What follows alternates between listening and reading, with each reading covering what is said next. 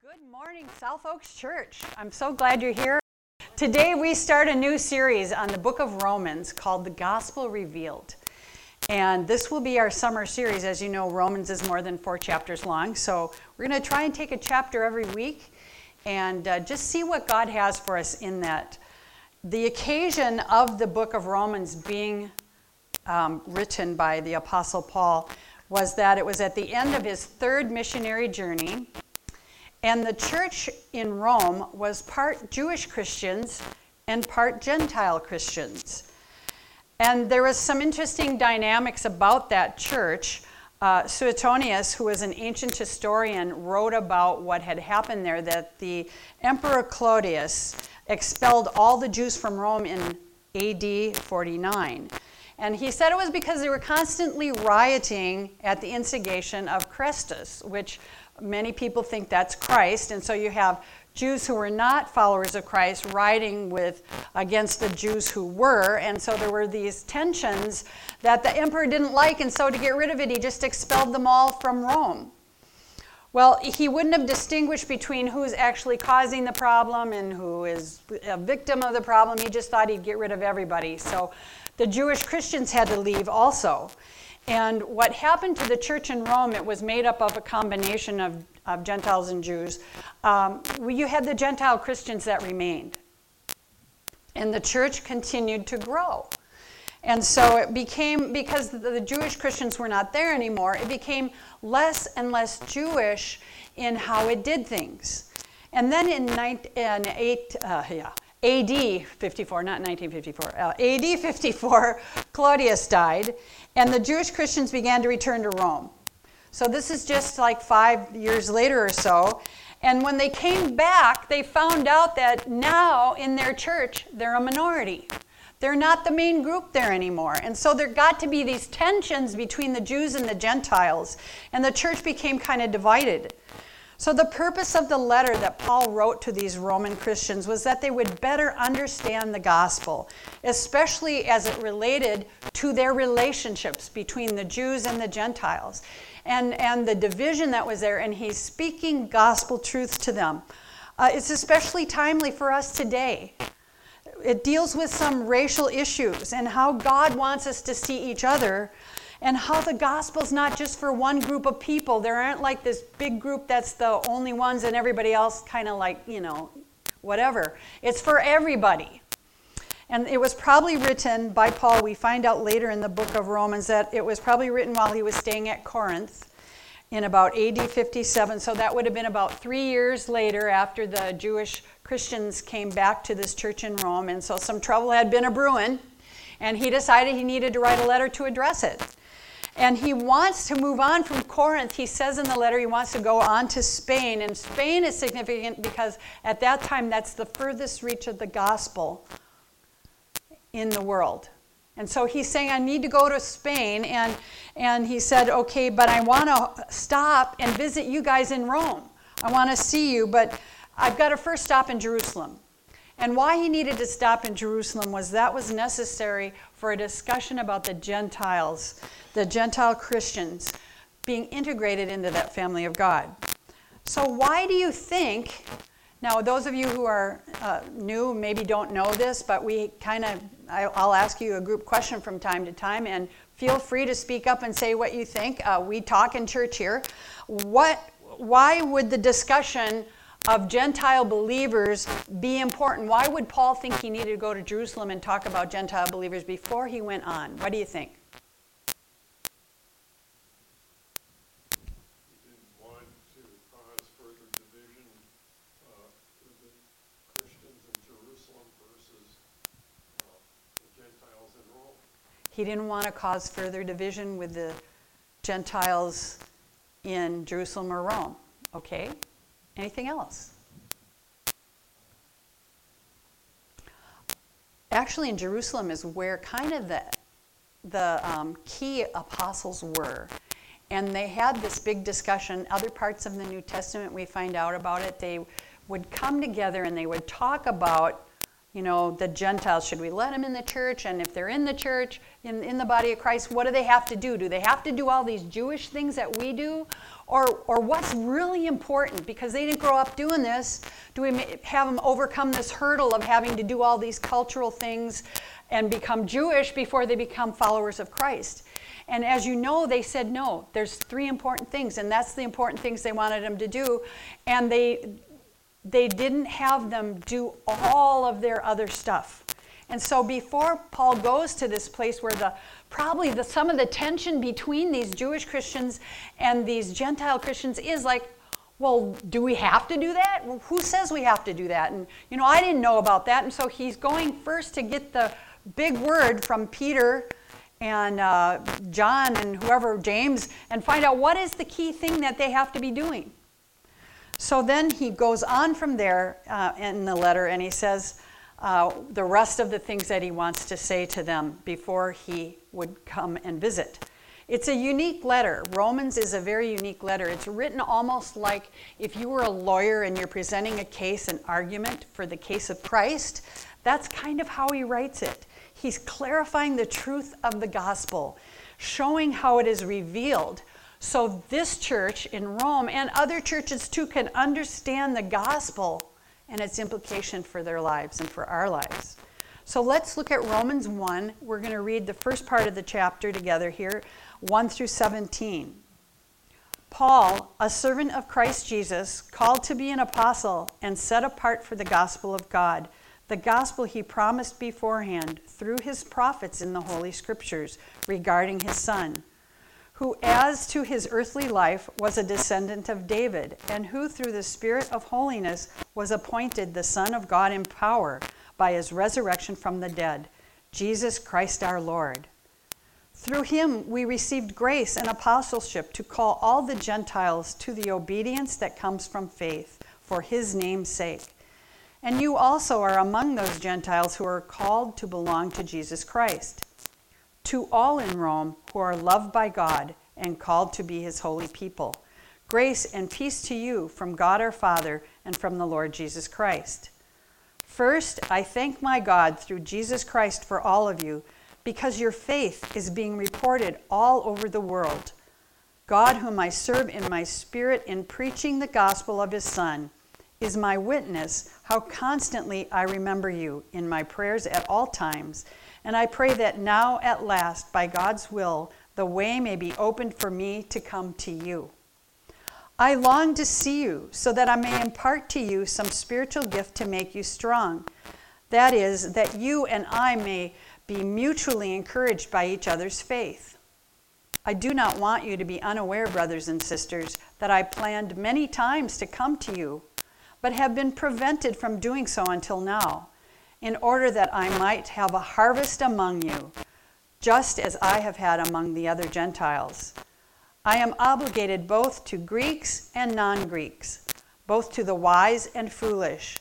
That is why I am so eager to preach the gospel also to you who are in Rome. For I am not ashamed of the gospel, because it is the power of God that brings salvation to everyone who believes, first to the Jew and then to the Gentile.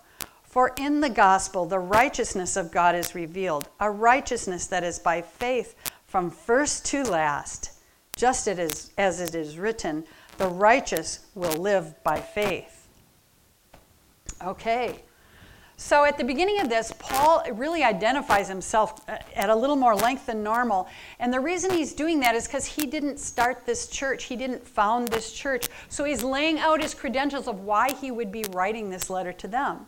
And he says he's a servant of Jesus Christ and that he's called to be an apostle. He didn't just think of it. God called him to this. And he says he's set apart for the gospel of God.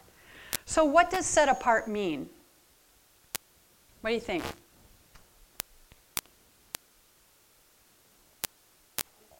When I think of set apart, I think of like of call. Set apart to me doesn't mean, I couldn't get a job doing anything else, so I did this. It means I was called to this. Yeah. Set apart doesn't mean that you couldn't do anything else. It means you're called and you're set apart. Yeah. Any other thoughts? Part of the definition of holy. part of the definition of holiness? Yeah. It means, if you look at the original Greek, it means that it's set off by a boundary. It's a limit, and it's appointed. And what that would mean is the boundary kind of idea here would be like, there's some things that I don't do anymore. There's some things that God has called me to, and He's set me apart, so I'm not part of this general population anymore. I'm called to this specific thing. I've been set apart. So the gospel of God, Paul says, is part of that process. And he said it was promised before prophets in the scriptures, and it's regarding his son Jesus. And when we look at the word gospel in the Greek word there is evangelizo. That's kind of a cool, same root word as evangelize. So to evangelize means to bring good news to people, means to bring good news. And if you know that that's what it means to evangelize, does that give you a better understanding than of what it means to share your faith? You're good newsing people, right? You're bringing the good news of the gospel to their situation, and especially today with what's going on in the world around us. They need good news. They need good news. They need to know, what does the gospel of Jesus Christ have for me? So Paul tells them the gospel's all about Jesus Christ. That's the whole purpose of it, from beginning to end, he says. And he says that Jesus is fully man and fully God. He says he's a descendant of David. And this wouldn't have meant so much to the Gentile Christians, but to the Jewish Christians this was important because this was prophesied in the Old Testament. And also he says that Jesus is declared with power to be the Son of God through the Spirit of holiness, and also by his resurrection from the dead. There's a power there in Jesus Christ. And these two things, the holiness and the resurrection, were important for us to know that Jesus is actually the Son of God. Because without it, without the holiness and without the resurrection, he'd just have been a good man that lived. But Paul is saying, no, he is the Son of God. He's fully man, yes, but he's fully God. And we know that from his holiness and from the power of his resurrection. And then Paul says, you know what? I have received God's grace. And I've received grace because of who I was before I followed Jesus Christ. We find that in other letters of how he worked against Jesus Christ and what the followers of Christ were doing. And he said he had received that grace that allowed him now to come into the relationship with God through Jesus Christ and be a follower of Christ. And beyond that grace, he received apostleship. And he says the purpose of that is to call people to obedience and faith.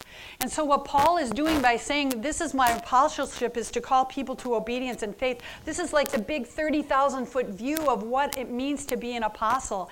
And yes, there's little things here and there that he does when he's ministering in these different places. But his ultimate goal, his ultimate purpose in life is to call people to obedience to the Word of God and to faithfulness, to faith. And then Paul says, hey, you guys in Rome, you are also called to belong, to be loved by God. You're called to be saints. And that same word called there is the same word that he uses to talk about his own call to apostleship. So you and I are not just like living following Christ. We are called. We are called to something. We are called to belong to the family of God. We are called to be saints, called to live our lives in a way that honors and glorifies God. So if you're called to be a saint, now that you think about that, what difference would that make in your lives? What do you think?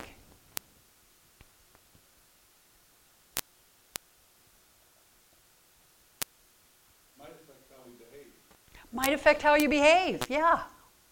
Anything else? Well, to add to that, it certainly changes the choices that we would make. Changes your choices. Yeah, for sure. There's a responsibility when you really take that on. Yes. There's a responsibility. A responsibility. Of being an example, or Yeah. of setting a good course that other people can follow. Being an example, setting a good course? Yes, this is right.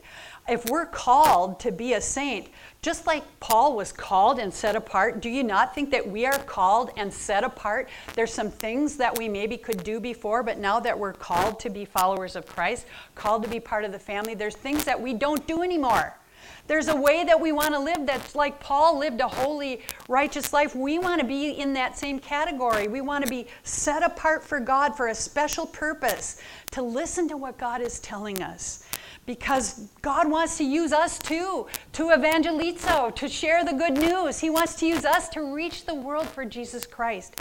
Yes, we're maybe not apostles, but we are called to be part of the family of God and called to do the things that help others know what it means to follow Jesus Christ. And then Paul says in verse 7, hey, grace and peace from God the Father and from the Lord Jesus Christ. This is a standard greeting. You'll see in all of his letters he uses that. Grace and peace. And that's something pretty cool. If he's saying, I want God's grace and God's peace on you, how awesome is that? We kind of need that in our lives, don't we? And Paul thanks God for them because their faith, he says, is being reported all over the world. Now, of course, this is all over the known world at the time. But they were being talked about in other churches. They were being talked about. And he says, I'm remembering you in my prayers. And I'm praying for you and for your witness.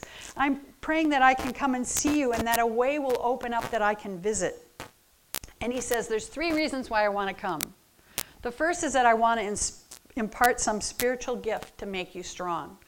See, when we're following Jesus Christ and we have that empowering, that filling of the Holy Spirit, there should be some gifts in our lives. And maybe he realized that these people needed someone to pray over them, that God would awaken that gift within him and use it for him. He doesn't specify which gift, but he says it's going to strengthen you. So if that's the case, how do you think spiritual gifts strengthen us?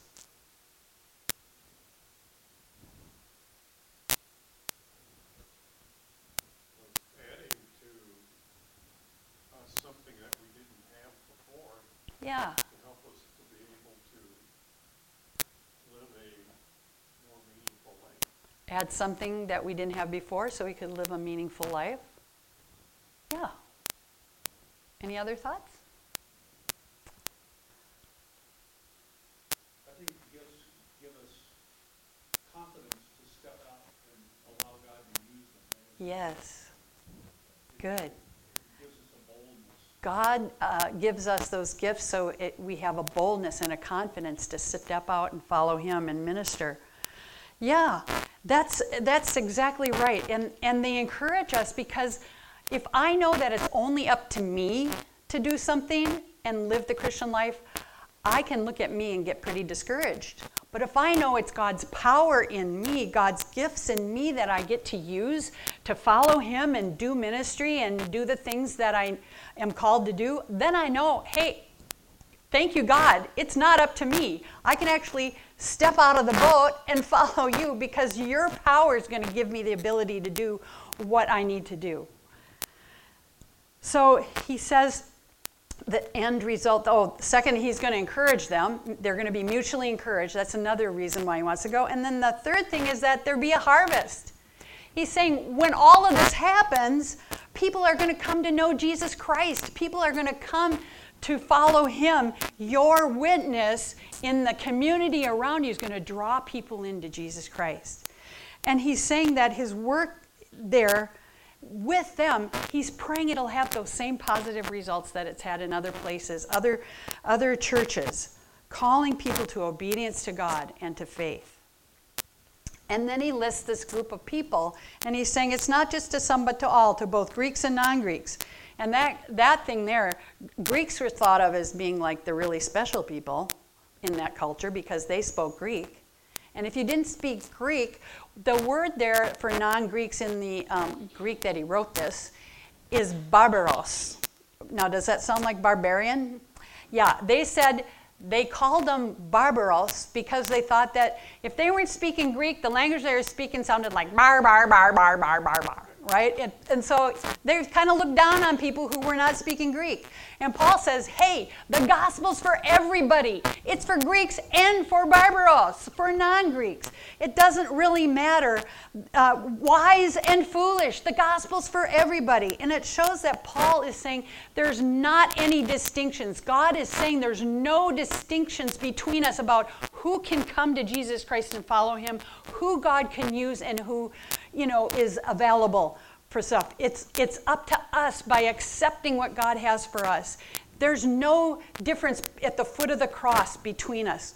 Any race, any creed, anybody, no matter how wealthy or poor, rich, famous, whatever, Greek or non-Greek, we come before the cross the same.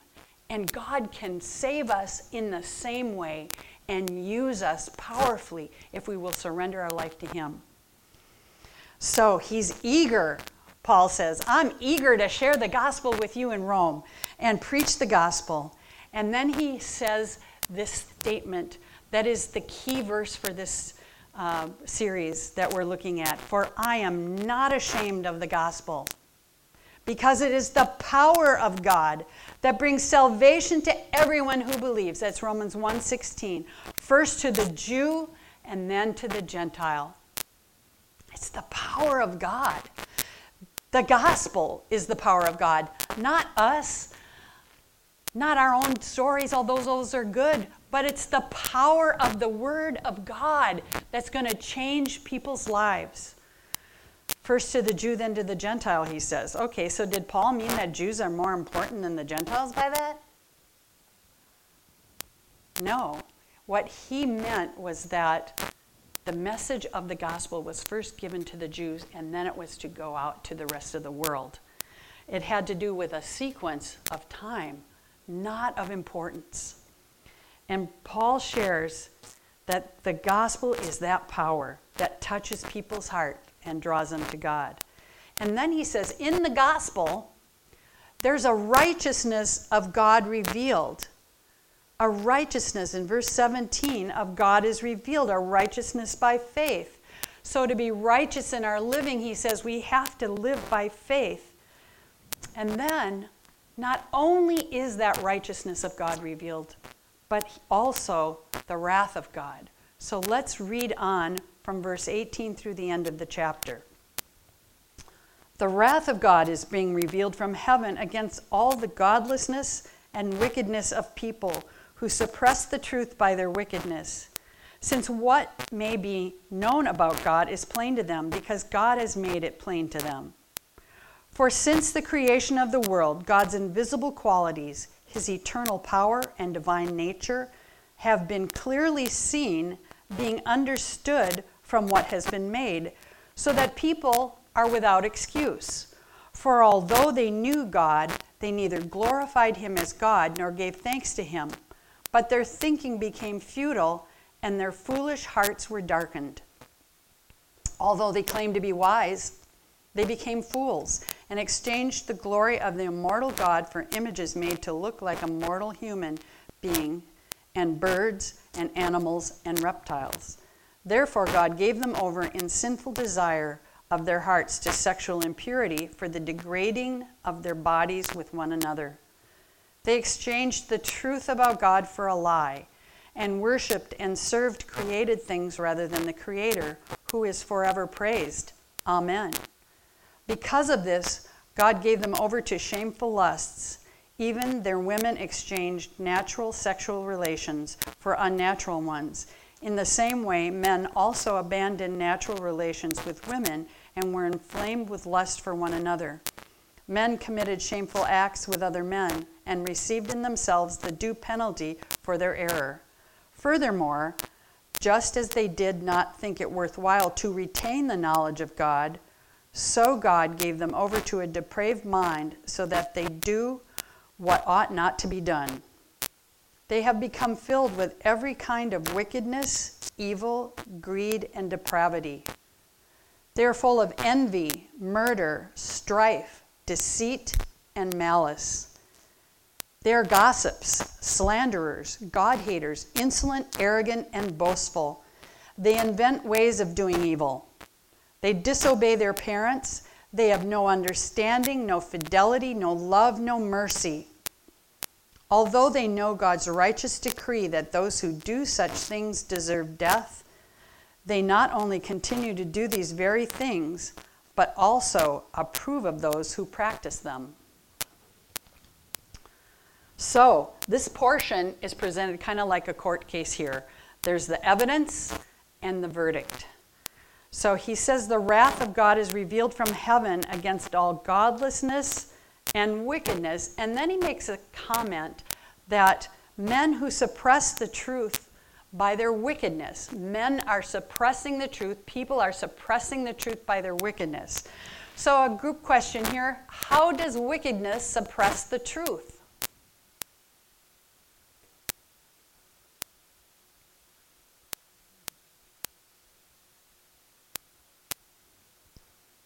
Does it? Sometimes it puts fear in the hearts of the people who know the truth so that they don't. Oh, yeah. Sometimes it puts fear in the heart of people who know the truth and makes them not want to speak it anymore. Darkens their mind. It darkens their mind. It also makes it where if wickedness is suppressing the truth, then maybe it's saying wickedness is good and truth is not. Whatever it is, Paul says that the very things of these wicked things he lists are suppressing the truth of God in these people's lives. It's keeping them from understanding the truth of God. And suppress there in that Greek means to withhold. So it's withholding or keeping back righteousness, keeping back the things that God wants. So he says, here's the evidence of all of this. God has made it plain who he is. And he says there's invisible qualities of the created world. There's his eternal power. There's his divine nature that anyone who looks at the world and his creation should see it. It should be clearly seen and understood by the things that God made. And then he says, because of this, people are actually without excuse. There's no defense of not knowing there's a God by seeing nature. There's no defense. And then he says people basically have chosen for themselves the consequences. And he says even though men knew God, they're following this downward progression away. It starts out with, he says, they didn't glorify him. They didn't thank him. And then their thinking becomes futile, he says. It becomes wicked. And they've exchanged the truth of God for a lie. And their hearts became darkened, which means they became evil. They exchanged the glory of God, this glory of God that they had, for these idols, these things, these corruptible images, these handmade things that look like birds and animals and people. And they're worshiping these instead of the God who made the world. The God who made the world, the glory of God, instead of worshiping that, they're worshiping things of their own hands. And for us today, we can look at that and we go, well, you know, who has idols? Well, yes, but the principle there of worshiping the things of our own hands, that can be like, I love my job so much that I'm not worshiping God. Or I love my hobbies so much, or I want this so much, or I want that so much. Really anything that stands between us and 100% worship of God, of our hearts surrendered to him, that's an idol in our lives. That's something blocking us from totally worshiping God.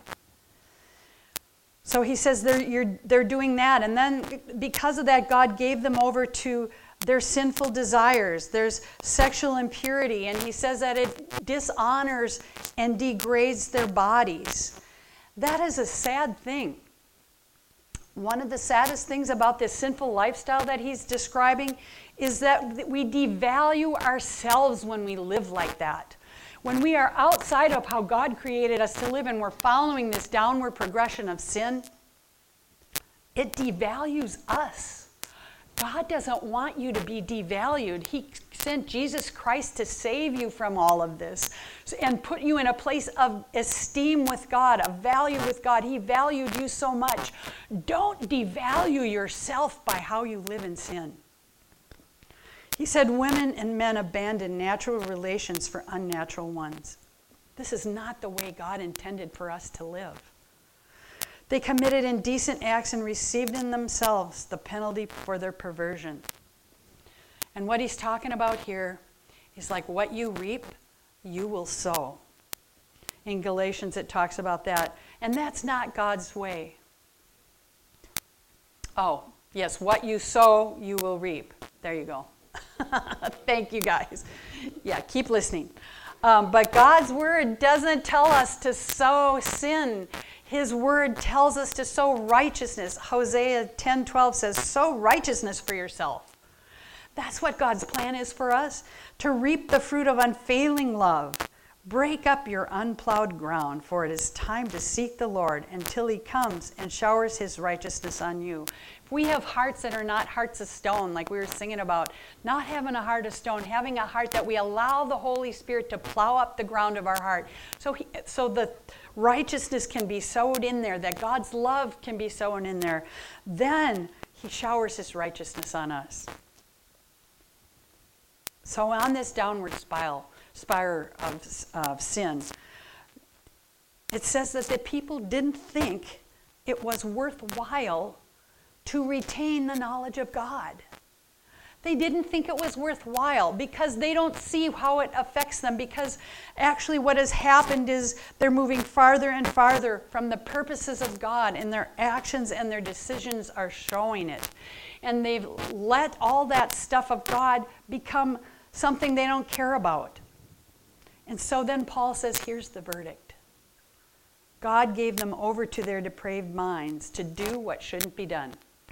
At some point, people move so far from God that God says, okay, I'm giving you over to your depraved mind, because there's nothing more that he can do until that person comes to understand that's not right. This is not the right way to live. And then what happens is they become filled with all kinds of wickedness, evil, greed, and depravity, envy, murder, strife, deceit, and malice. And boy, do we see those attributes in our world today.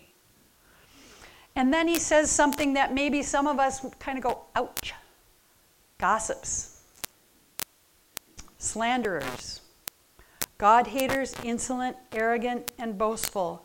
See, he doesn't just list one kind of sin. He's like saying everything in there that God does not like in our lives. All of that's part of that sinful behavior, and you don't want to be doing that. Inventing ways of doing evil, disobeying their parents, senseless, faithless, ruthless. This is a sad, sad outcome that started with not honoring God and glorifying and thanking him. And then he says, not only do these people know God's righteous decree, there's something within them that they know what they're doing is not right. And they know that those who do them deserve death. Yet, they not only do those things, but they give approval to others who do it. It's kind of like, if I say you're okay, then you can say I'm okay, and we can both live sinful.